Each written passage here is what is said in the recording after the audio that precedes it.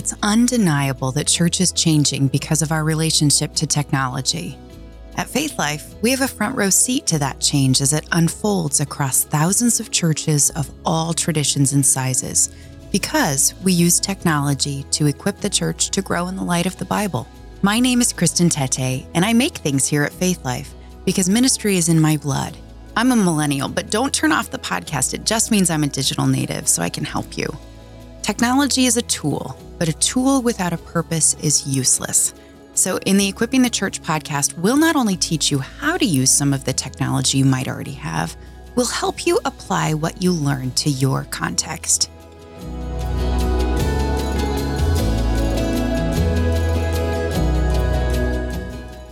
You can have an amazing worship team, but put them in the hands of a volunteer who doesn't know the difference between gain and volume, and they could end up a very unhappy worship team. Today, we'll talk with Jack Underwood, our audio engineer for Equipping the Church. His work speaks for itself. This is where I hope he had some sort of effect. He leads worship at his church in addition to training his audio team. And every once in a while, you can find him in the back of the sanctuary running the mix himself. Today, Jack gives us a behind the scenes of the behind the scenes and tells us what every sound guy wishes the worship leader knew. Jack, you are our audio engineer for Equipping the Church, and you're also on the instructional media team here at Faith Life. Instructional media produces a host of content, including Logos Mobile Ed. And for those of you who don't know, Logos Mobile Ed is essentially seminary-level courses that aren't gated by college admissions. Here's the thing about Jack. He makes everyone sound good. I mean it. You should hear what I sound like in real life. My voice is like 2 octaves higher. First, Jack, welcome to Equipping the Church. Thank you. It's good to be here. I'm looking forward to going back in post and altering your voice. First, how did you find your way into helping other people sound so good? Tell us your story. Yeah. So I grew up as a musician first, and all musicians kind of want to play with other musicians, and I didn't have any musicians to play with. So the idea of doing music sequencing and programming on the computer, when I got into college and stuff like that, was like, I don't have to have a band. I can be all of the band at the same time. And so that's kind of the sad truth about it, is I didn't have enough friends. But so getting into doing kind of like digital computer audio and stuff like that, having a whole host of plugins like compressors, gates, and everything that's you can tweak sound with and learn how to EQ.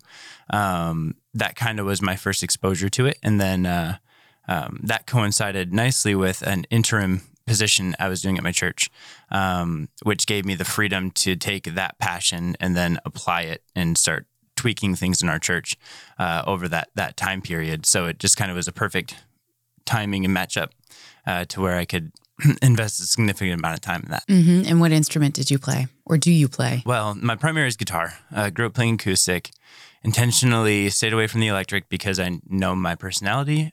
And what does that mean? I will throw money around. And if I get one guitar, then I have to get this pedal and this pedal and this pedal and this pedal and this pedal and this pedal and this pedal. So anyways. And everyone listening was like, oh yeah, I totally know what you're talking about. Yep, I get it. Well, let's get to sound in the church. This is a category that's not talked about as much. And one reason why we wanted to have you come out from behind the mixer in front of the microphone. So give us a quick rundown of the basic job of a sound person in a church. Yeah. Well, I think the primary role of the sound person in the church is to make sure that the proclamation of the gospel is heard and heard clearly. And that's a much more philosophical approach to it. But I think that if we don't start there and building that mentality into our sound techs at churches, that it almost can kind of devalue their role down to just, I twist knobs, I push faders, I EQ, I mix. But really, their role is to make sure that the preaching, that the singing, that the gospel that's being proclaimed from the platform is heard and understood, because that's the whole point. Mm-hmm. above that, there is the the checklist of setting up sound on the platform, dialing in a mix, things like that. But I think it's got to start at the philosophical level, that their role is to make sure things are being clearly heard. So here at Faith Life, you can throw a stone and hit 100 gear geeks. And now, based upon our pedal conversation, I know that you are one of them. So do churches really have to spend a lot of money in order to get gear that produces good sound quality? I think absolutely yes, which can kind of be a bummer answer. I'll say though that doesn't mean you have to get the most expensive thing on the market. You really want to dive into knowing what your needs are for a specific particular piece of gear. And a lot of times we'll find ourselves looking at something more so in like a musical instrument realm, but this applies to soundboards and stuff like that too, where you start looking and it's like, oh, it's got all these cool features and all these cool effects and everything like that. But really in our church context, we'll use like 10% of what this thing can actually do. Mm-hmm. So that often will guide and direct us in our purchasing decisions to okay, well, let's find the next thing down in tier. So let's just not go crazy by the top of the line stuff. Mm-hmm. Let's make sure that we're purchasing equipment that we'll get the full use out of. And that will often drive us to still purchasing good quality equipment, but finding things in cheaper price brackets and stuff like that. So Okay. Well, people ask us often, what kind of tools should I get? Mm-hmm. And we always want to set people's expectations appropriately, right? If it's going to be kind of costly. Yeah, you want to invest in microphones, good microphones. There you go. You heard it here, people. You do get what you pay for. So what's the profile of a great sound person for the church out there who's struggling to know who to put behind the mixer? What are the qualities they should look for? What I found to be the most helpful is someone who just has a desire to learn. Because sound, it can be simple. You can kind of teach a very basic approach to it, and kind of strip down a lot of the responsibilities of the sound person. But really someone up there who wants to learn how to do sound, because sound kind of has building blocks, right? Like you have to understand some of the fundamentals before you can start going deeper and deeper and deeper. And a lot of things are like that too. But I'd really rather have someone up there who wants to learn how to do it, and maybe doesn't have any or as much experience, than someone who's maybe burnt out on it, who's been doing it for years, who are, kind of my way or the highway type personalities. Really just a desire to learn and to understand is I think probably the best quality that you can look for. Okay. Worship teams are largely comprised of a group of volunteers who practice for an hour each week and then show up early on Sunday for another round of practice. And in the average church in the United States, the sound person only has Sunday morning to get everything set up.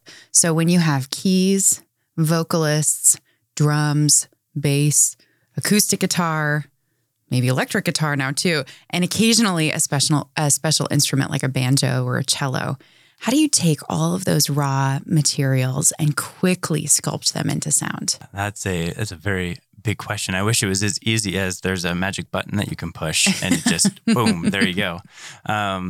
So quickly, kind of what I try and encourage our sound techs at my church to do is kind of focus on two main things.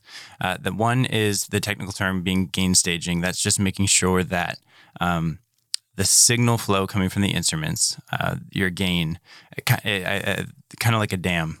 You want to have, you're controlling the flow of that signal. So you want to make sure that you're getting good, strong signal coming into the board from all the instruments. So starting there.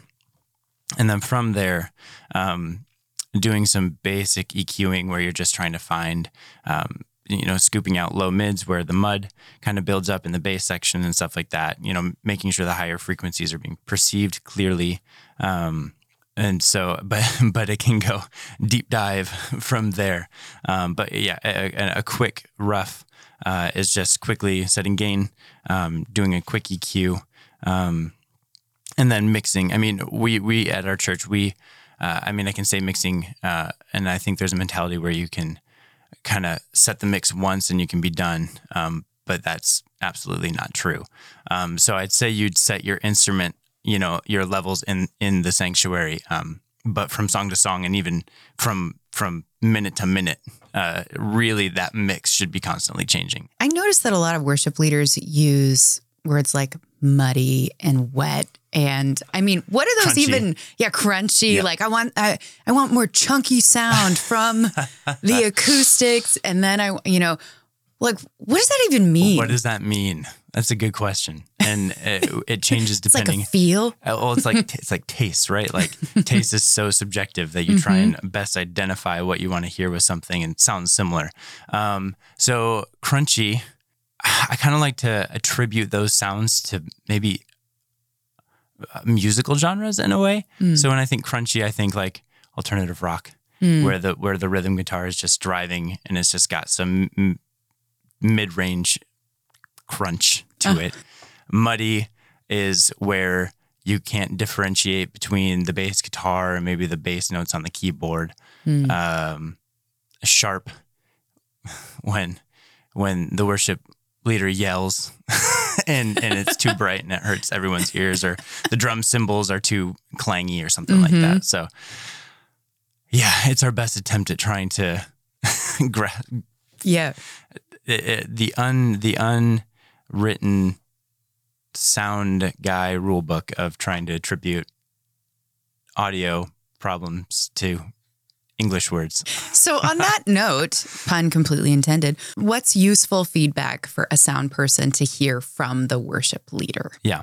Well, I mean, obviously, a good feedback is always helpful, but critical feedback for sure. It can be hard, speaking from experience as someone at our church who helps lead worship from time to time, it can be hard because generally the worship leader will get the feedback before the sound person does. And then the worship leader is put in this spot where it's like, well, I didn't hear anything that you did, but this is what I've been told you need to fix. And so it's kind of an awkward dynamic there. But critical feedback is always good when you can give it. And that's where it's helpful to have someone in a church who's the worship leader is working with, but someone who's ultimately maybe in charge of running the sound, so that they're not on the platform on Sunday morning and can actually give the feedback that needs to be given. So sort of like a lead audio tech. Yes, exactly. Okay. And I mean, not every church can swing that. Not every church has the volunteer base or the skill set to be able to swing that, because that person does kind of need to know what they're doing. But I think that the worship leader dynamic with the sound tech, that's an important relationship. And I think the sound tech needs to know that the worship leader is on their side. That the sound tech's kind of taking direction from the worship leader or the lead sound guy. In our church, it would be the worship pastor, implementing kind of our mixing practices and church philosophy into what we're doing. And everything kind of, all that feedback filters through that. So if there is some feedback that's given that's negative, or, the guitar is too loud. Is it ever that? It's always the drums. Not in our church. It's me. It's the electric guitar. Sometimes it's the drums, yes.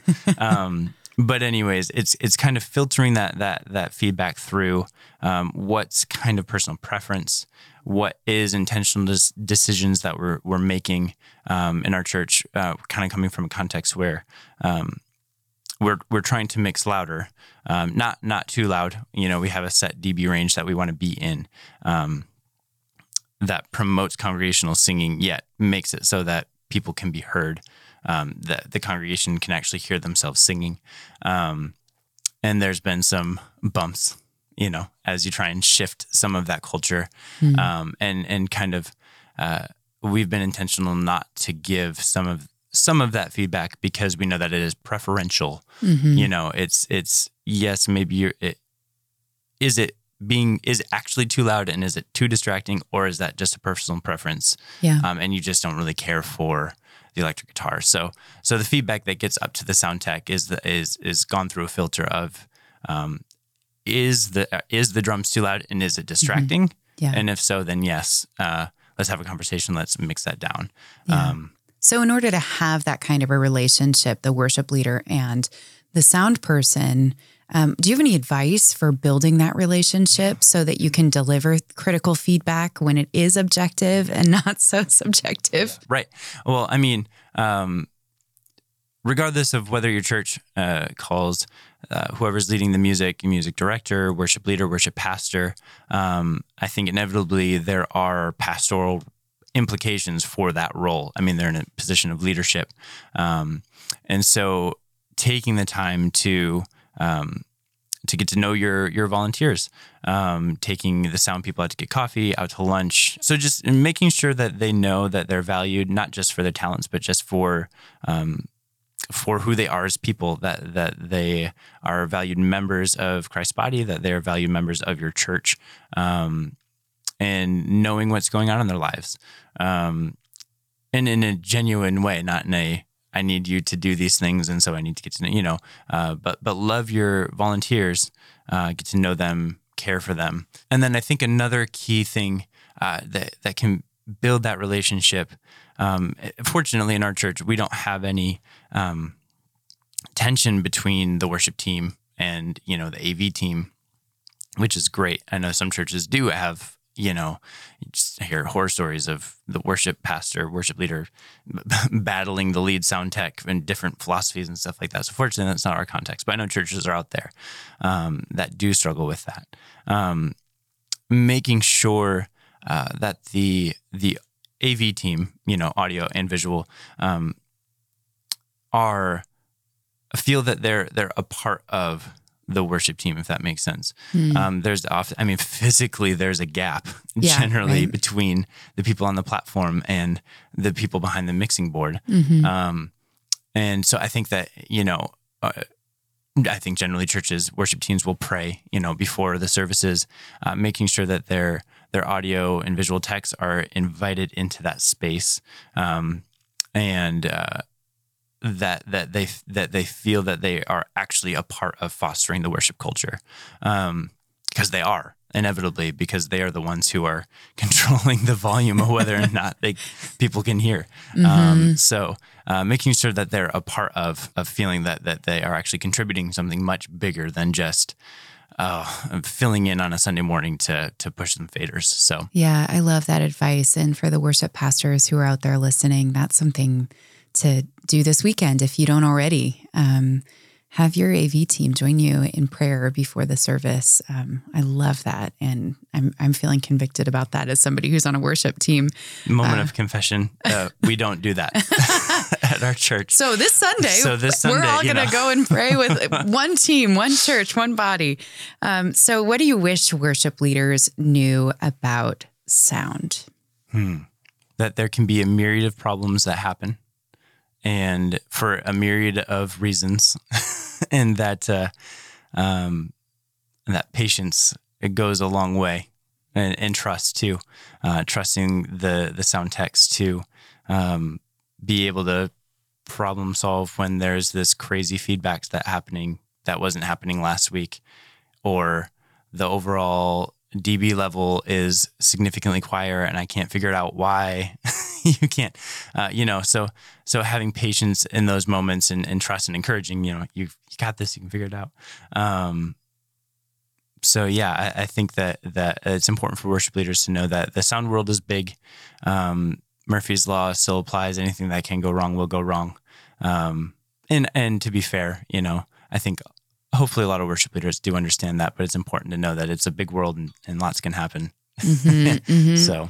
So, and then let's take this out to the whole church, because people have opinions about volume, they do. About, just free, tone. You put it out there in front of people and they're going to have opinions about this. So what do you wish the congregation knew about sound? I think I'm going to take that a step further.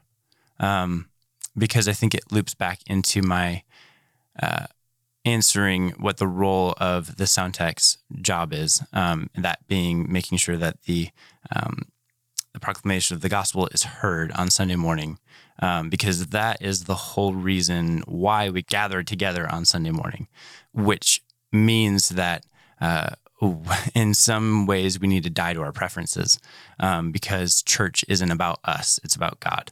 And now I say that, you know, and it can be like, well, then why do we do it a certain way at one church? And why, you know, because I mean, preferences still have a role.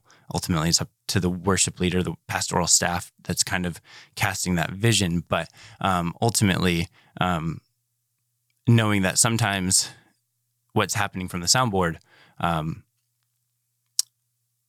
is part of a bigger picture. It's part of something trying to foster worship culture in a church.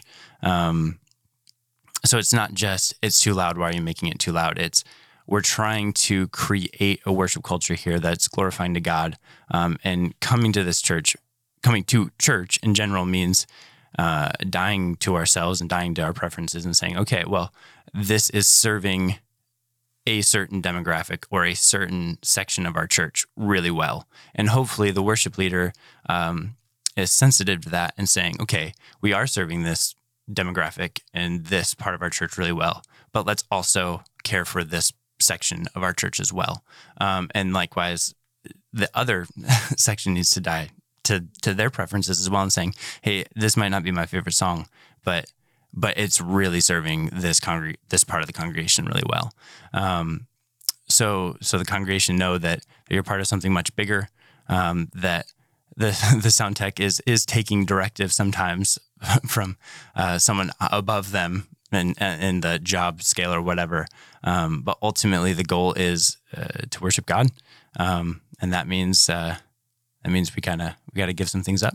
Yeah, that's good, Jack. Well, we really appreciate you spending time with us today. Yeah, absolutely.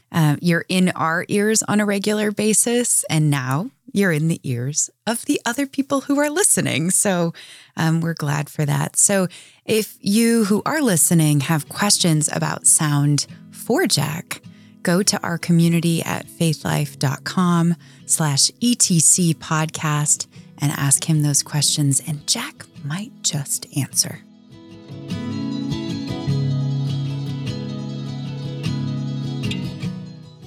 If you're familiar with the Christian rock band Hawk Nelson, this group was very popular when I was in junior high youth group, if that dates me at all. The lead artist, John Steingard, shared some tips with us here at Faith Life in the January ministry team article, Keeping Tech in Check. Many people do not know this, but not only is he talented on stage, but his talents are also behind the stage as an audio technician. With all of his background experience, he suggests keeping 4 things in mind during worship. First, remember to direct people to the song and lyrics rather than the performance. It's easy for the congregation to be distracted, so in his opinion, less is more. Second, show the congregation where to focus if you are running a live feed to your screens by highlighting the most important parts. For example, if you are coming off an instrumental bridge back to a verse, make sure the verse is on screen before the worship team starts singing it. Chances are there are new people at your church each Sunday who aren't familiar with your style or traditions, and this will help them feel more comfortable. The third tip is to make sure you know the music and that you are connecting with the worship team often and on the same page. It's easy to think that tech and worship are 2 different worlds, but they are not. Last but not least, remember to have a cue in place with the worship team to bring the lights down when the worship leader is engaging with the congregation. It's helpful for worship leaders to be able to see the congregation that they're engaging with. There you have it, tips from a pro musician. Are you involved in audio tech at your church? If so, we want to hear from you. Share your tips for great audio in the Equipping the Church Faith Life group at faithlife.com/ETC podcast. If you'd like to subscribe to Ministry Team Magazine, check out ministryteam.com/ETC.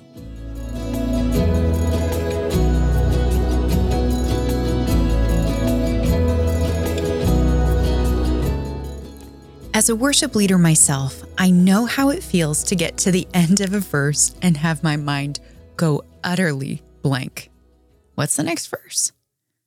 Even if I've sung a song dozens of times, I still can forget the lyrics in the moment. Enter the Faith Life Proclaim Confidence Output. The confidence output is meant to be displayed on a monitor. Confidence monitors are important for worship teams that want to stay a step ahead of the congregations they're leading. They show the team up on the platform what the congregation is seeing. And in the Faith Life Proclaim Confidence Monitor, they also give you a little assist by showing you the first line of the next verse. So crucial. You can set up the Confidence Monitor to display all sorts of things, including the name of the hymn, a countdown clock, even a message from your AV team at the booth. They can send you, messages like, be a little quieter, or you guys are doing great. Our AV team has never done that, but if they did, that would be so encouraging. I hope they're listening. So here's how you can set up the confidence output. Make sure that you have a television screen or other display connected to the main computer running Proclaim. Because you can run Proclaim on either a Mac or a PC, your setup experience will vary a little bit. But either way, it's only a few simple steps. Once your monitor or display is connected, open Proclaim and find Settings on the top menu. When the Settings menu opens, select Display. A settings box will appear and you'll find Monitor on the right-hand side of the box. Make sure you leave the first monitor as Slides and put your mouse in the second monitor's drop-down. While there, select Confidence Monitor. This activates the Confidence Monitor portion of the settings, and you can choose to display a number of options: the slide title, song lyric preview, clock, countdown timer. You get the idea. When you start presenting, or go on air as we call it, your confidence monitors will display high contrast text that's easy for the worship team to see. Now, if you're a visual learner and you just got totally lost in my description, I encourage you to watch the video our team made on confidence outputs. We've linked to it in our Equipping the Church community on faithlife.com/ETC podcast. While you're there, take a moment to tell us which song you need a confidence monitor for. Now, for me, I will admit it's Hillsong's What a Beautiful Name. I can't ever remember if it's beautiful, powerful, wonderful. It's all great. I just can't remember the order. And if you don't have Faith Life Proclaim, you can try it out for free for the first month by going to the link fl.vu/proclaimetc.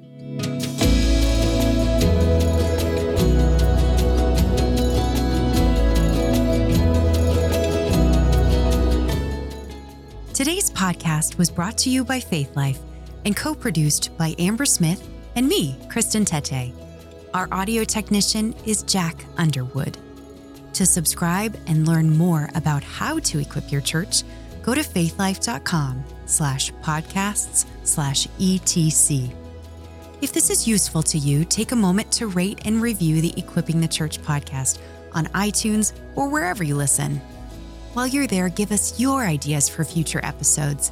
And as always, we love hearing your stories, so share them with us at faithlife.com/ETC podcast.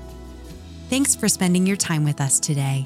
Blessings to you in your ministry.